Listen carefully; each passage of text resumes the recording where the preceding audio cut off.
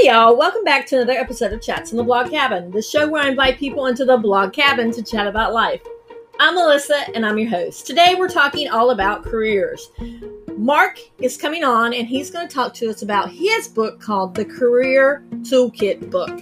And even if you are not even thinking about a career right now, or you're thinking about what kind of career you want, if you're just got out of college and you're not really sure what's your next step, if you're in high school, not sure what your next step is, then this book is for you. I put it in the show notes where you can find the book, and I hope you really enjoy this chat. So you know what I need you to do right now?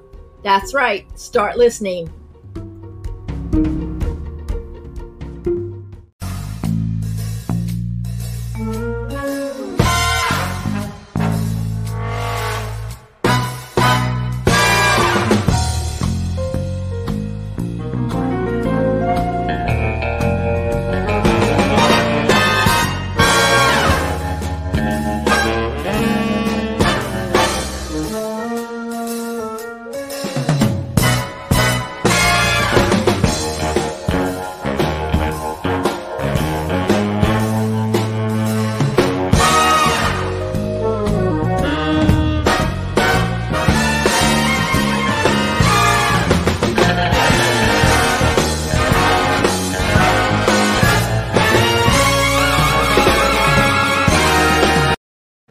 Hi guys, welcome back to another edition of Chats from the Blog Cabin.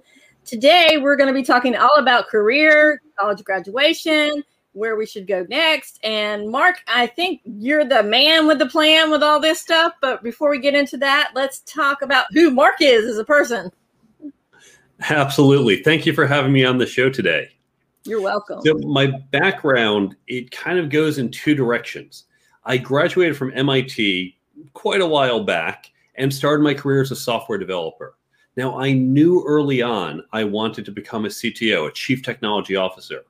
But in order to be kind of the head programmer, I knew it wasn't just about being the best programmer.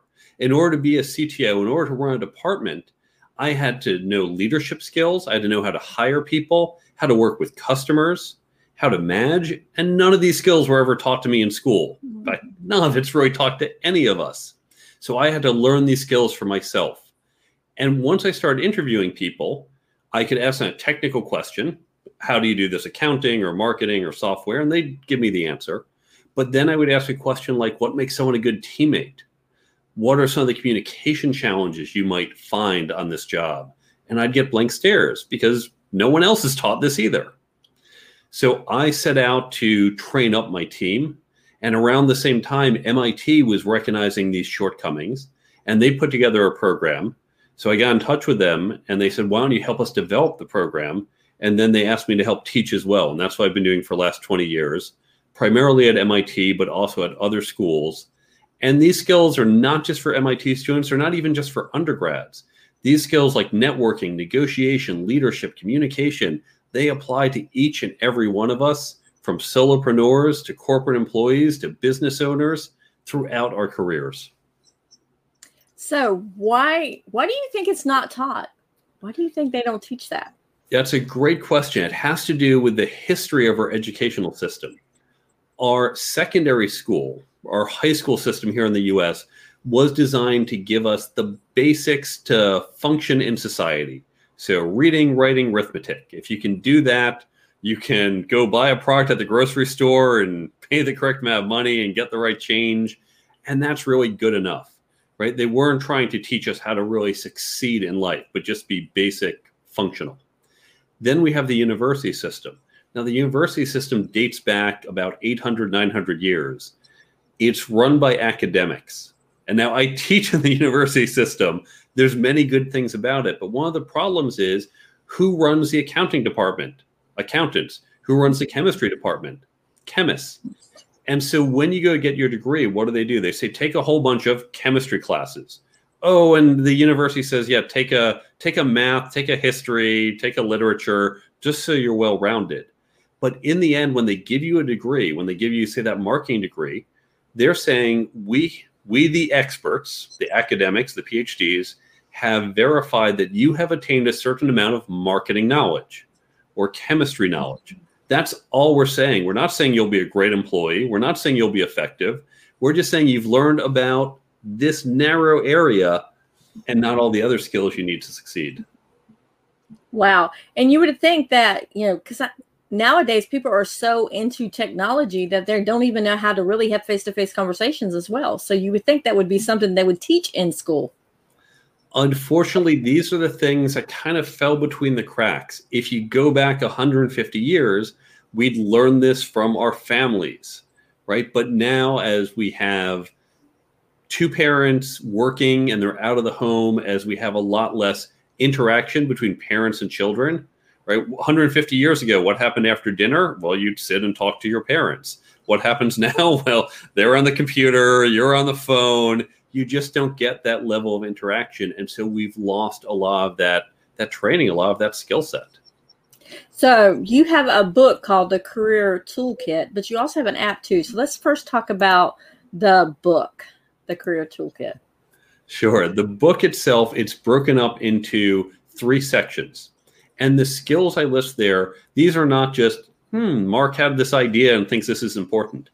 This comes from feedback that we've gotten at MIT and at other universities where companies are saying, here are the skills we want, and we're just not able to find it. We wish we had more people with these skills. Section 1, career skills. How to create a career plan.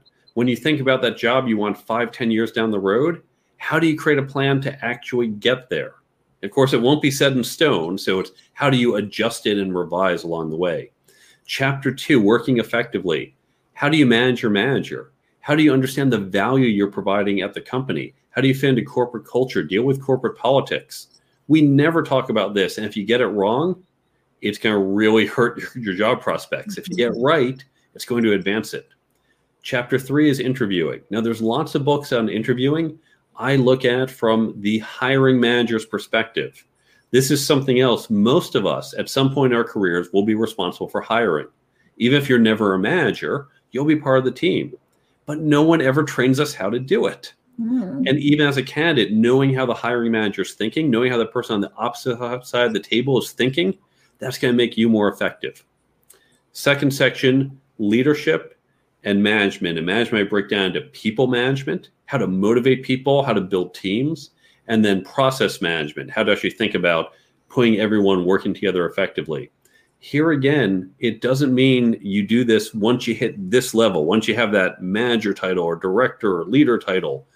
These skills all of us use from day one.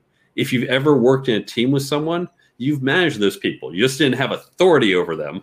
But figuring out like, okay, can you do this? Or you don't want to do it. How do I get you to do that? Or how do you divide it up? Those are management skills.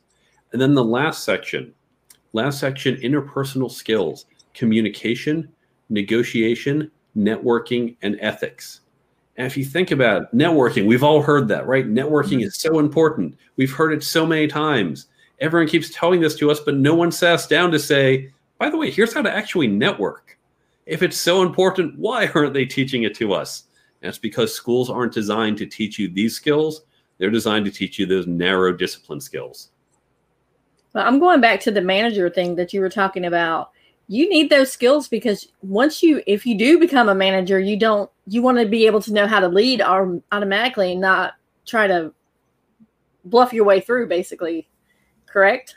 Absolutely. That's actually one of the biggest transitions because when you're an individual contributor, when you go from, let's say, junior marketing person to senior marketing person, and you're creating campaigns and you're thinking about how to market and getting the right number of clicks or however you're doing it, important skills. But once you become the director of marketing, not only are you responsible for all those clicks and all those campaigns, but now you're managing people, and you never did that directly before. You never consciously thought about for most of us, and you have a whole new set of responsibilities that you probably haven't been trained for. So it's important to start developing those skills even before you get to that role. And that goes along too with the interpersonal skills as well, because if you are not able to interact with people, then how can you manage and lead a team? Exactly. And these skills, you hit upon a key point. There are a lot of books that are just about negotiations, just about leadership, just about communication. And they're great books, and I would recommend reading them. But most people first aren't going to read 10 separate books. Mm-hmm. And to your point, these skills reinforce each other. A good leader knows how to negotiate. A good negotiator knows how to communicate. You have to put these skills together holistically if you want to be really effective. Well, I love that. Now, this book in particular, was it written for college graduates coming out, high school graduates coming out, or was it a wide range when you were first starting to think about this?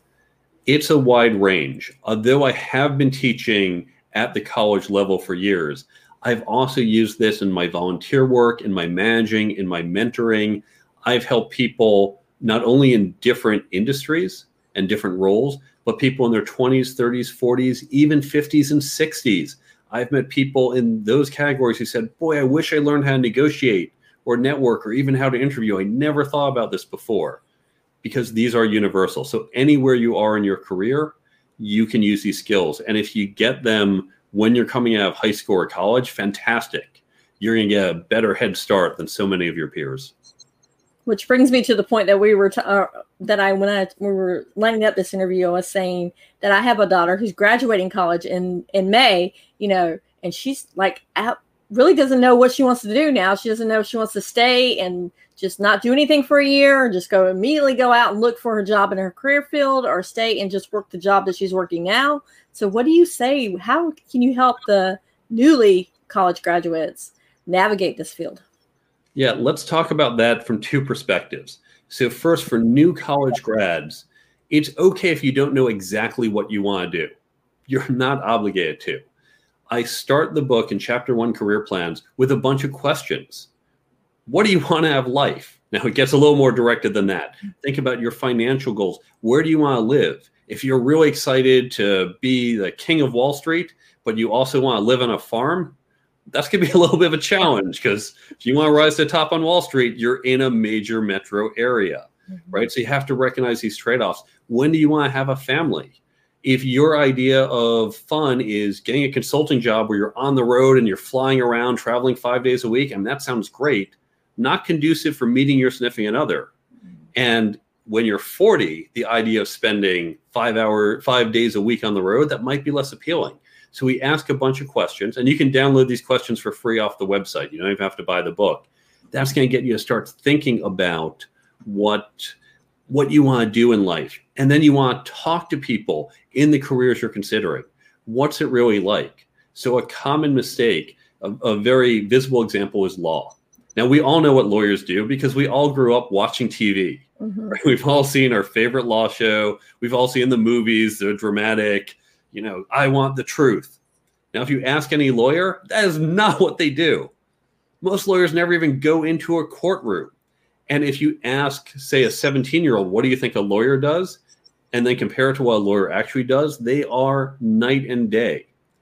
And this is true to a lesser extent for so many of our jobs. So talk to people in the industries you're thinking of. You can rely on people maybe people your parents know. If you're in college or a graduate, go to your alumni database. Look up people with those jobs and reach out. Most people are happy to talk about what they do. So you can start to create that plan. And the thing is, it's not about, I have one path, this is how I have to go. There is a spectrum. And you say, well, I want to go in this direction as opposed to that direction. And that's fine. But you want to recognize that you're consciously kind of moving towards something and not just wandering around and going nowhere. The second thing I would suggest is thinking about the return on investment that you're going to get from investing in these skills now. Let's take negotiations. So we'll take your daughter. Imagine she gets a job offer and it's $50,000, but she learned to negotiate. So she negotiates just a little bit. She gets $51,000. Okay, right? Not a huge amount. Mm-hmm. So $51,000. And she holds this job for 40 more years. What happens? She just got $40,000. One negotiation, couple minutes, just earned her $40,000. Isn't that worth reading a negotiation book? Isn't that worth learning to negotiate, spending 10, 20 hours? But of course, we know she's not going to be in that job for 40 years. She's going to get raises. She's going to get promotions. She's going to get other jobs. If she learns to negotiate, she is going to be earning tens of thousands, even hundreds of thousands of dollars more over her career. It is so worthwhile to do that. We think about whatever her field is, again, marketing, software. Okay, I have to learn the skills, I have to learn the knowledge and that discipline, learn that knowledge. But if you also learn to negotiate, huge impact. And when you learn to lead or communicate better, it's not as obvious. It's not an immediate, oh, okay, you're a better leader, here's $1,000 more. Mm-hmm. But if you are that slightly better leader, you stand out, you get more opportunities, and then you'll get more promotions and better jobs. It just won't be as visible as here's $1,000 more. So to any college grad, start to invest in these skills today. And so how can they invest in the skills besides picking up a book and reading it? Because I know the last thing I know a lot of college graduates wants to do now is pick up a book because they're pretty much like, oh, I don't want to look at a book. So how can they develop those skills? These skills are very different than what you've learned in college. When I think about studying physics in college, we'd sit down, the professor would say, okay, here's where we left off at this equation. And then she'd sit there for the next hour and just write equations on the blackboard, and we'd scribble them down as fast as we could, trying to keep up. Now that's knowledge transfer. That's saying, I know the equations and I am passing them to you. And that's great for knowledge of physics, knowledge of marketing. That's great for knowledge transfer. There is no formula for leadership. There is no algorithm for networking. You can't write down these 3 steps and suddenly you're a better communicator. It's complex. The way we want to learn this, the way we teach it at MIT, the way all the top business schools teach it, is to have peer learning groups. What does this mean? You can we'll start with my book, but it doesn't have to be my book. If you take my book, you say, okay, we're going to read the first half of this chapter, and then we're going to discuss it. Because you create a group with your friends, with your coworkers. If you don't have any of either of those, start a local meetup group. But you want to get people together, ideally with different backgrounds, different perspectives. So when we talk about it, we say, okay, I would look at this situation. I think about leading this way. What about you? Oh, that's a really different perspective. I never would have thought about that. And so now I have a better understanding. And even if I don't want to lead the way you lead, because there's more than one right answer here, I'm now just more aware of ways I can lead. I might recognize when someone's not really responding. Maybe it's not what I naturally do, but I'm going to take in a little of your leadership, or recognize that person over there who I don't really like this boss of mine, the way he leads. Mm-hmm. Oh, he's using a different style. So you want to have this communication. Now, of course, I said, yes, you can use my book. I don't want this to be seen as like, this is a ploy for Mark to sell his book. Mm-hmm. You can use other books. And on the website, on the resources page, I list a whole bunch of other great books that you can use. You can also listen to great podcasts like this one. And you and your friends, after hearing a wonderful podcast episode, sit around and discuss it. It is that discussion that makes it so much more effective. And in terms of thinking about how to do this, on the resources page on the website, there's a free download. That's how you can set up one of these groups at your company or on your own. You also brought up a good point just there, and you're talking about identifying the leadership skills, because you have to kind of pivot sometimes with your leadership skills because not everybody responds to the same type of leader, correct? Absolutely. Same thing with our communication.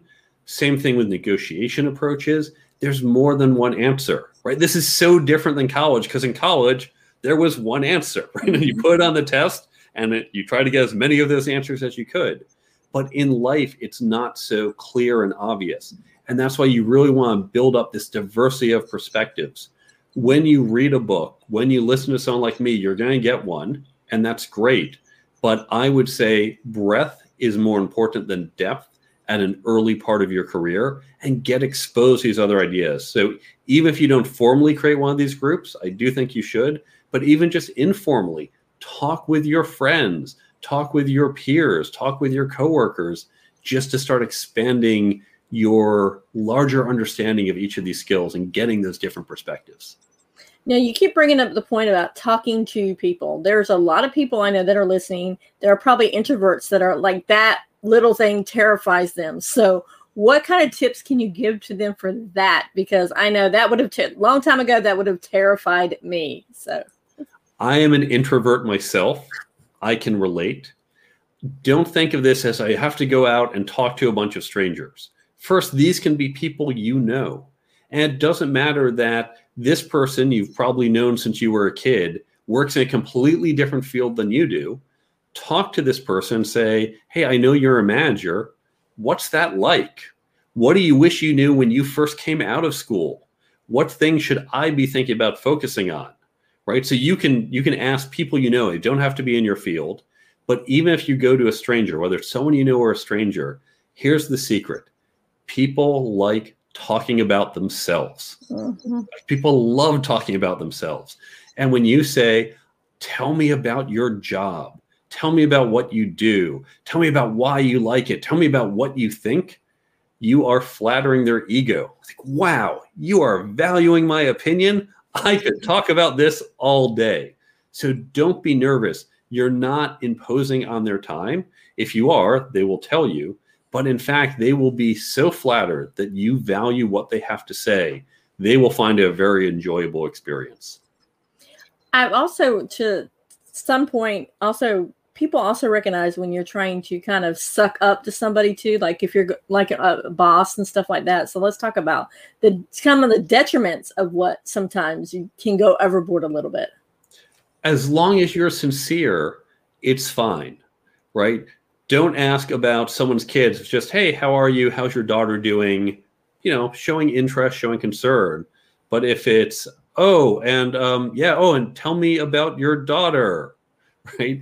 I'm not clearly interested in it. I'm just bringing this up because I feel I have to. As long as you're sincere in your interest, right? And people can tell. All of us know if someone genuinely interested or not. Are they asking follow-up questions? Are they engaged in the conversation? And if you're asking about things you care about, you will be engaged and it will come off as sincere. Now, you said in the very beginning of your book, it talks about career planning. So would you suggest that people, maybe as kids as early as junior high, high school, get the book to start thinking about career or no? Junior high might be a bit early. High school, it's not a bad time to start to explore the topics, your career plan, but even some of these other topics like negotiations, communication. These are great topics you can start learning even in high school. And you can do so where you can talk about with your teachers, obviously your peers, your parents. It's not a book, again, you want to read alone, and particularly as you're younger in high school, be sure to talk with others about this. I think that's a great time to develop these skills because when you get to college, if you're better about building your networks, college is this amazing time where there's a lot of people who are going to go on to do lots of different things. Wouldn't it be great if you knew how to start your network back then? I blew so many opportunities when I was in college. I remember one time my thesis advisor, I just finished my thesis, and he brought me over to Tim Berners-Lee. Now, if you don't know who he is, Tim Berners-Lee invented the World Wide Web. He is the reason we can see each other now. He invented the World Wide Web. My thesis advisor said, oh, this is Mark. He just did this interesting thesis. You should check it out. So I met him. We chatted for a few minutes. Okay, that was it. I don't know. What do I do now? Never did anything. Boy, if I had kept in touch with him, isn't he a great person to know? Isn't he a great person to have a relationship with? But I had no idea how to do it. So building these skills, communication, when you get into college, and you're now dealing with people who come from very different backgrounds, right? Not everyone's from your community and background. Learning how to communicate with them, learning the different communication styles, it's going to help you so much in being more effective in avoiding conflicts. So these skills, I would definitely say, if you can start learning as a high school student, it is fantastic. And these skills not only apply to career path and your job, but also applies to life as well. Absolutely. It's going to apply when you're engaged in social activities, in hobbies. It will apply to some of the friendships you create and other types of relationships. These are universal skills because we know communication and negotiation and even team building don't just happen in the office. They happen all around us in our engagements. So you wrote the book. What led you to actually put it pen to paper and actually sit down and write it? For years, I was saying to MIT, we know this works. We've been doing this for decades. We know the impact it has on students. And we also know it's not just MIT students who need this. Let's take this content, let's get out there and share it with other people. And MIT is very good about sharing information, but for various reasons, we didn't have the resources to do that. Likewise, when we teach it to our students, we teach it to them throughout the year. Sometimes parts of it's in the fall, over January, but they don't really apply these skills in the workplace until the summer. And yes, you can apply them in college, but most people are just focused on doing their homework and not thinking about it. So now we've taught them throughout the year, and they finally get to their summer job, and they've forgotten most of it. So my original plan, I was just going to write down about 20 pages of notes to give to the students to make it available to them. And I did not plan to write a book, but 20 pages quickly ballooned, and we now have the book and the app. So let's talk about the app. What made you decide to make it an app as well? My neighbor suggested an app, and she said, do an app, that'll help the book. She's a marketer. I said, okay, well, what should the app do? I said, I don't know, do an app. Okay, great. That's right up there with, sell a lot of books. Yeah, great. Good thinking. But I thought about what would an app do? What would make it useful to people? Now, we know from teaching this problem I just mentioned. You learned something 2 months ago. The odds you remember 2 months later, pretty slim. Right? I know I read books like this. I go, oh, this is great. And then I forget it a few weeks later. Mm-hmm. But we also know from education, spaced repetition works.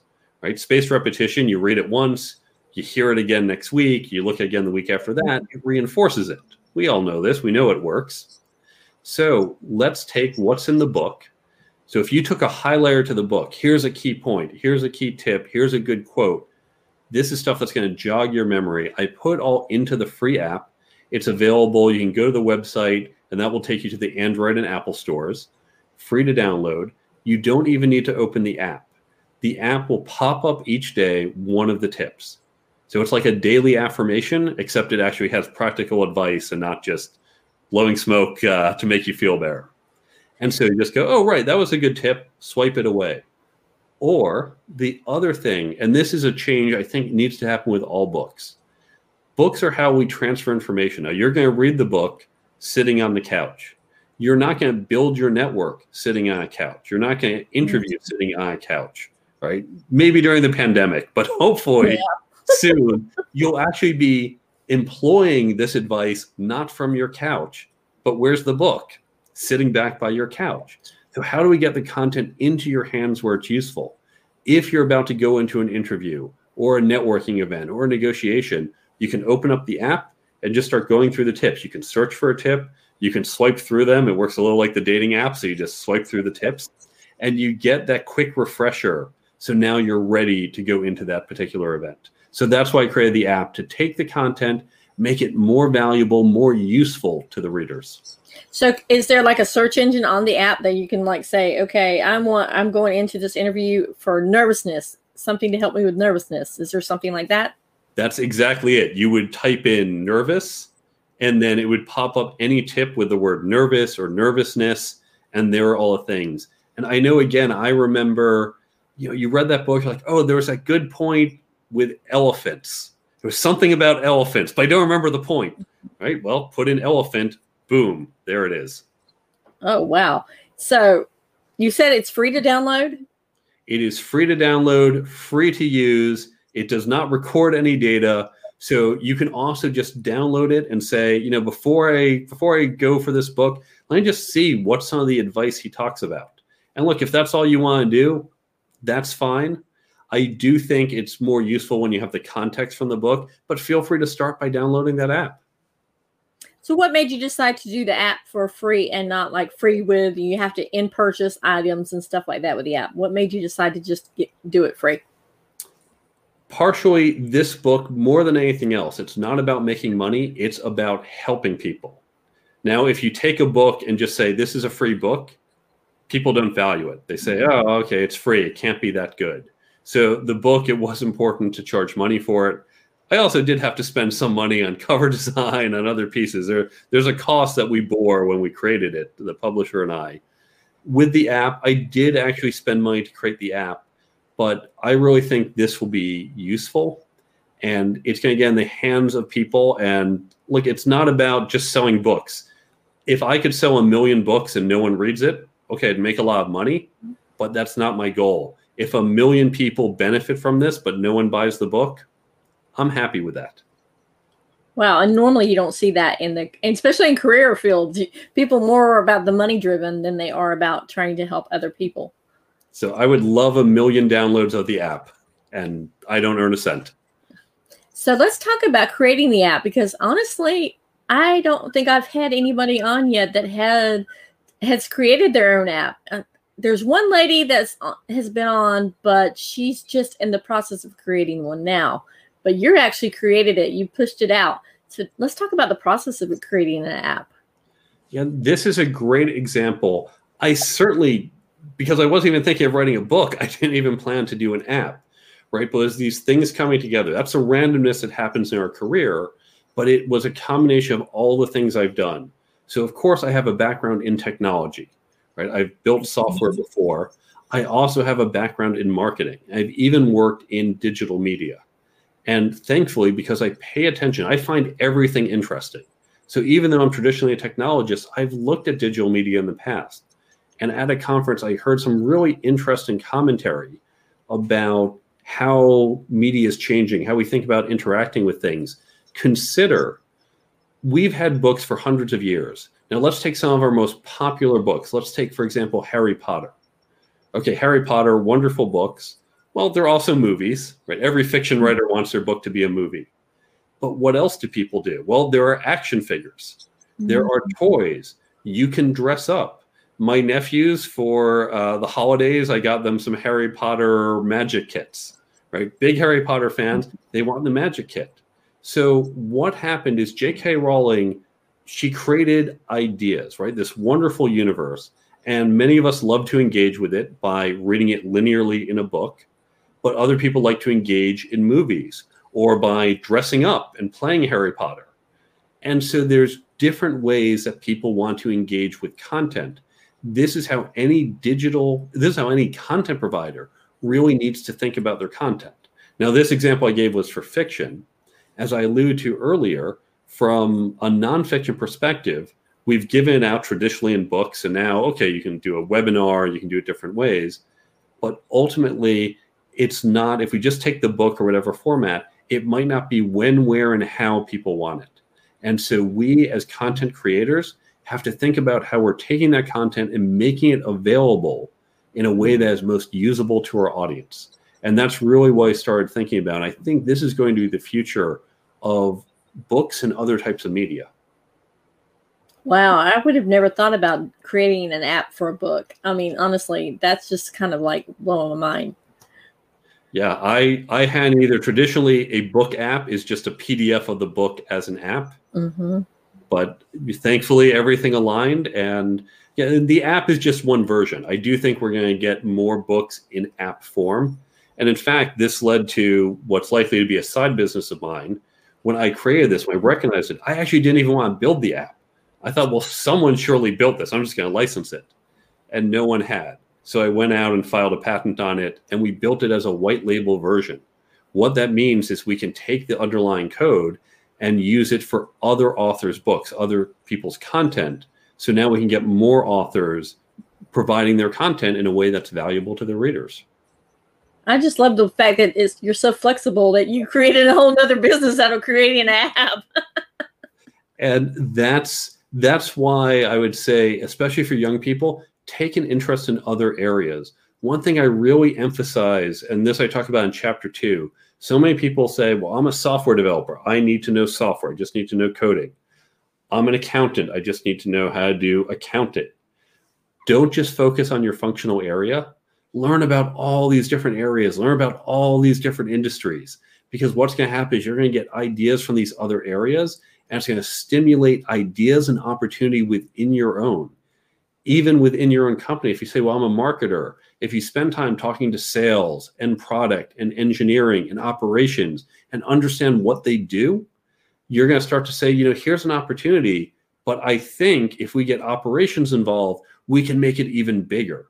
And that's going to help you discover more value you can add. It's going to make you more effective and really accelerate your career. Plus, too, I think it also helps with maybe if your company is downsized and you have to go into a different career field, you already had some little bit of expertise or experience in that career field. So it kind of helps that you diversify a little bit. Absolutely. And this is one thing that's made me more valuable as a CTO. Yes, okay, I'm a CTO and I can run engineers. Now I can also run product and data science. Areas, not all CTOs necessarily do those areas. Okay, great, I can do that. I've also been the de facto HR person at most of my companies because there hasn't been HR. I've run customer success. I've run other areas. And so now at a startup company, when they look and say, we have 3 CTO candidates and they're all equally good at running the engineers. Oh, but this one can help out in other areas. That's just a bonus. And so it does make me more valuable. I love that. So what is up next for you? You have this a Career Toolkit book. What's up next? Or you have a Career Toolkit book 2 or another app coming out or maybe a video, song and dance, a movie, whatever? That's a great question. Probably I will start to develop out further the white label version so we can get other authors to provide their content out.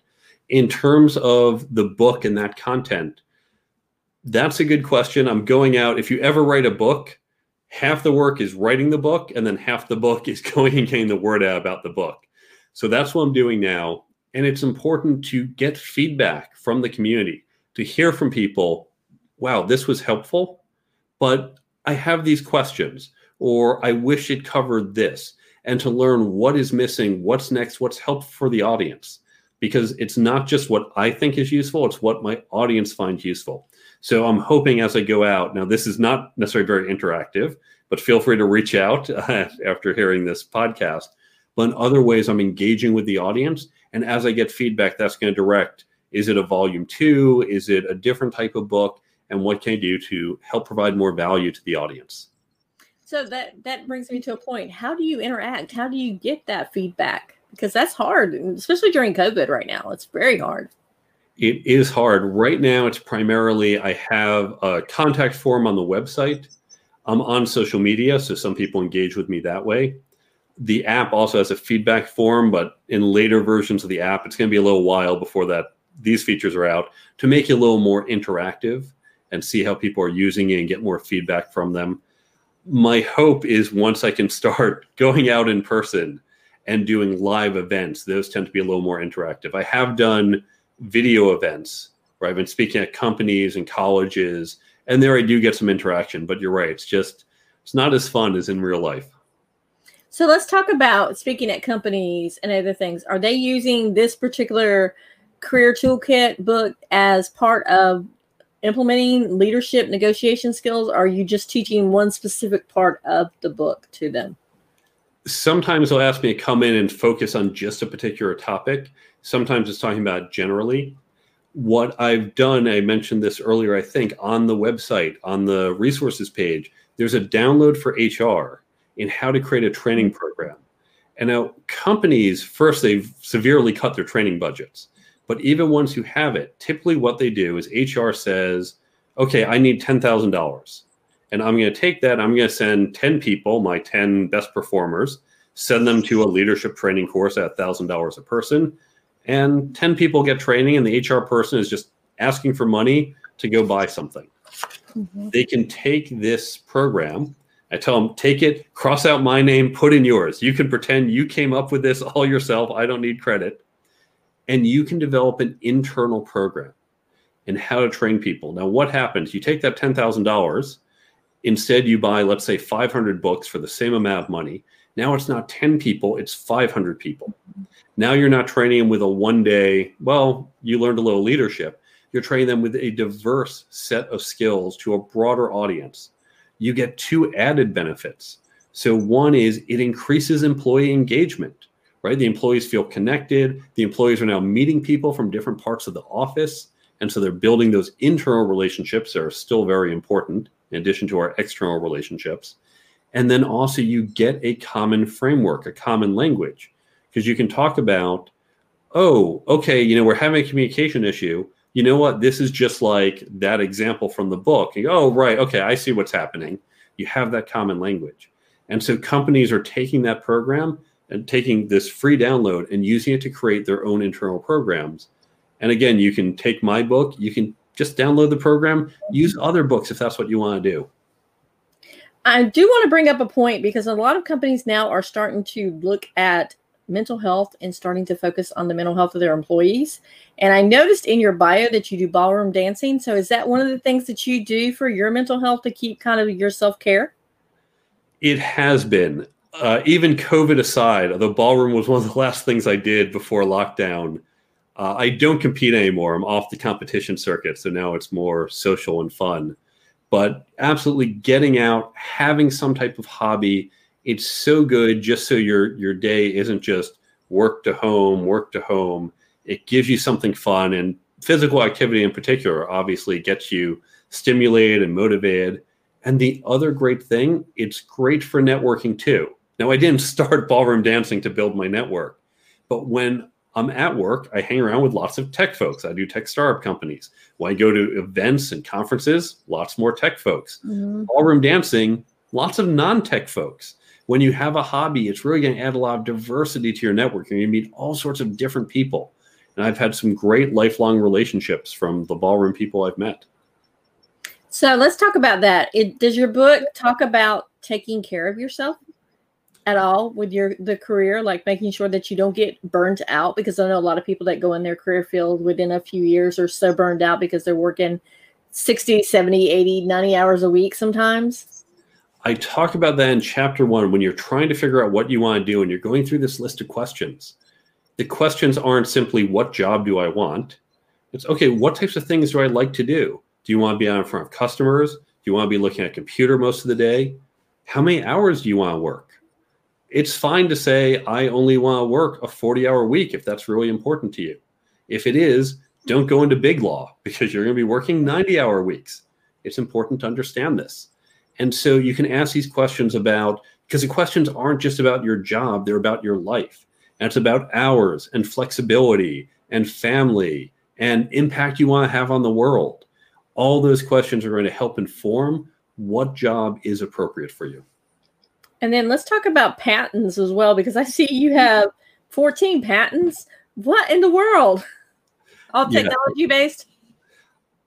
They are, I believe, all technology based. They're in different fields. And so it just comes from the different areas I've worked in. So some are patents on advertising technology. A lot are in cybersecurity. That's my main background and area. I have the patent on the app. So that's a media one. And, patents, it's just something once you learn to do it, it gets pretty easy to we all have ideas. And once you know how to patent them, you just say, I'm going to take the idea, go one step further and patent it. I think back to some great ideas I had in college. I wish I understood patents back then. So for technology patents, are they only for the United States or are they for all across the world?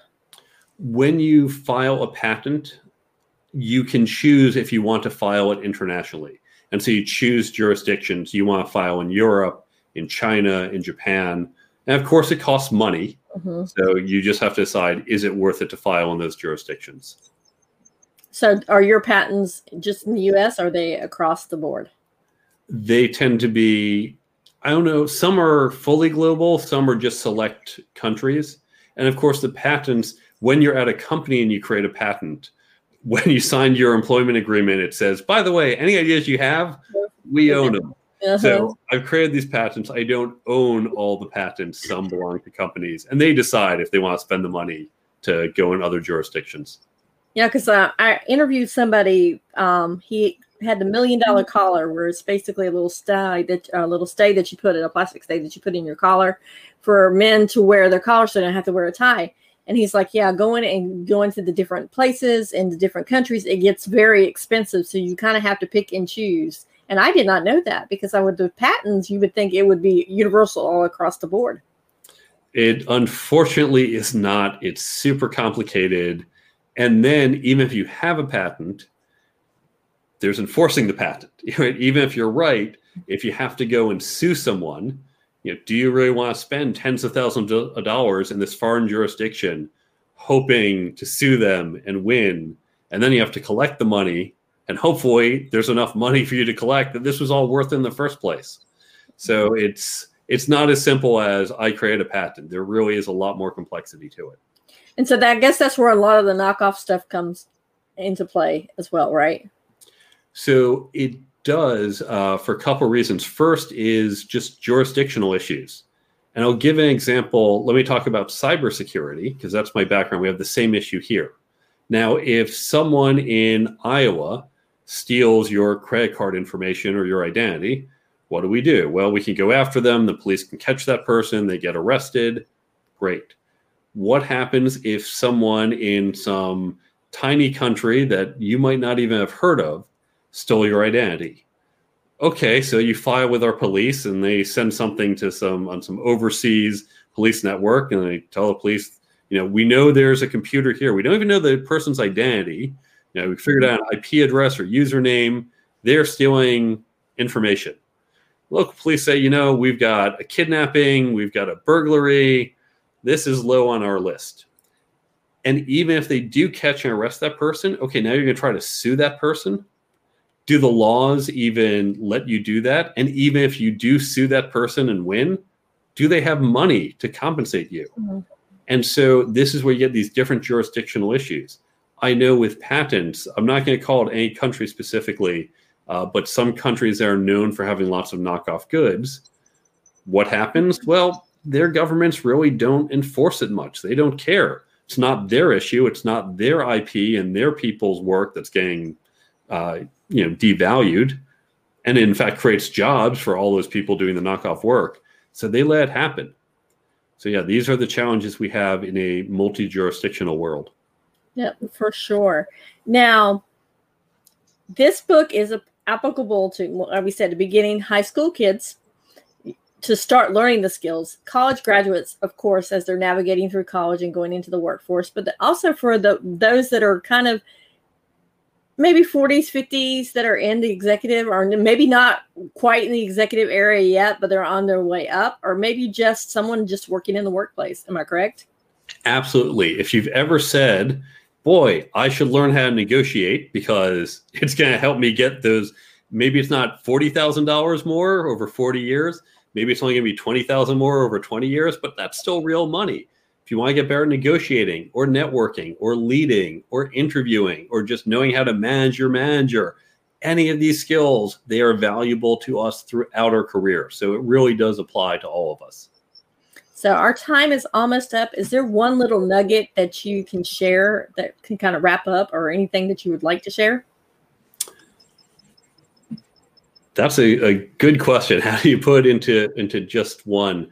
I'd say, again, the key thing, whether or not you get my book, you want to discuss these skills. Go get another book. Keep listening to great podcasts like this one. Get the content anywhere you can, but then discuss it with other people. That is where the real learning happens. And I really want to emphasize that more than anything else. I love that. The bottom line is you don't have to buy the book. You can use your app. You don't even have to use the app, but just get informed and get educated. Correct? Absolutely. Well, Mark, I want to thank you so much for joining us today and creating this app. First of all, creating a free app, because a lot of times apps are not free. You have to in-purchase stuff. You have to, you can free trial for 30 days and then you got to purchase it. And that's kind of like takes up your phone space as well.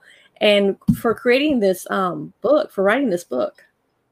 Thank you. It's been a fun process. And I really do hope it helps lots of people be more effective and successful in their careers. Okay. So where can people find you at? You can go to my website, thecareertoolkitbook.com.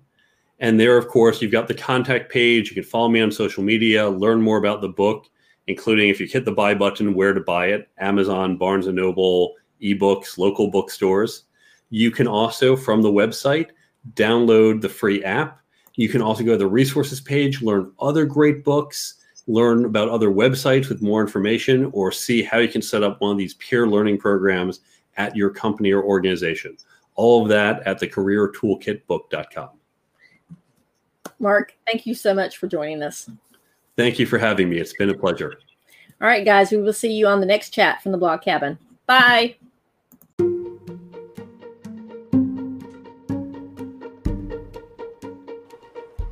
to thank Mark so much for coming on the show. It was a really great and informative episode, and I hope you really got something out of it. Like I said before, I will drop the link where you can find more information about the book and about Mark in the show notes. Thank you for watching. Please like, subscribe, or review wherever you're watching or listening to the show at. Share it with your friends. And as always, be blessed. And remember, keep chatting.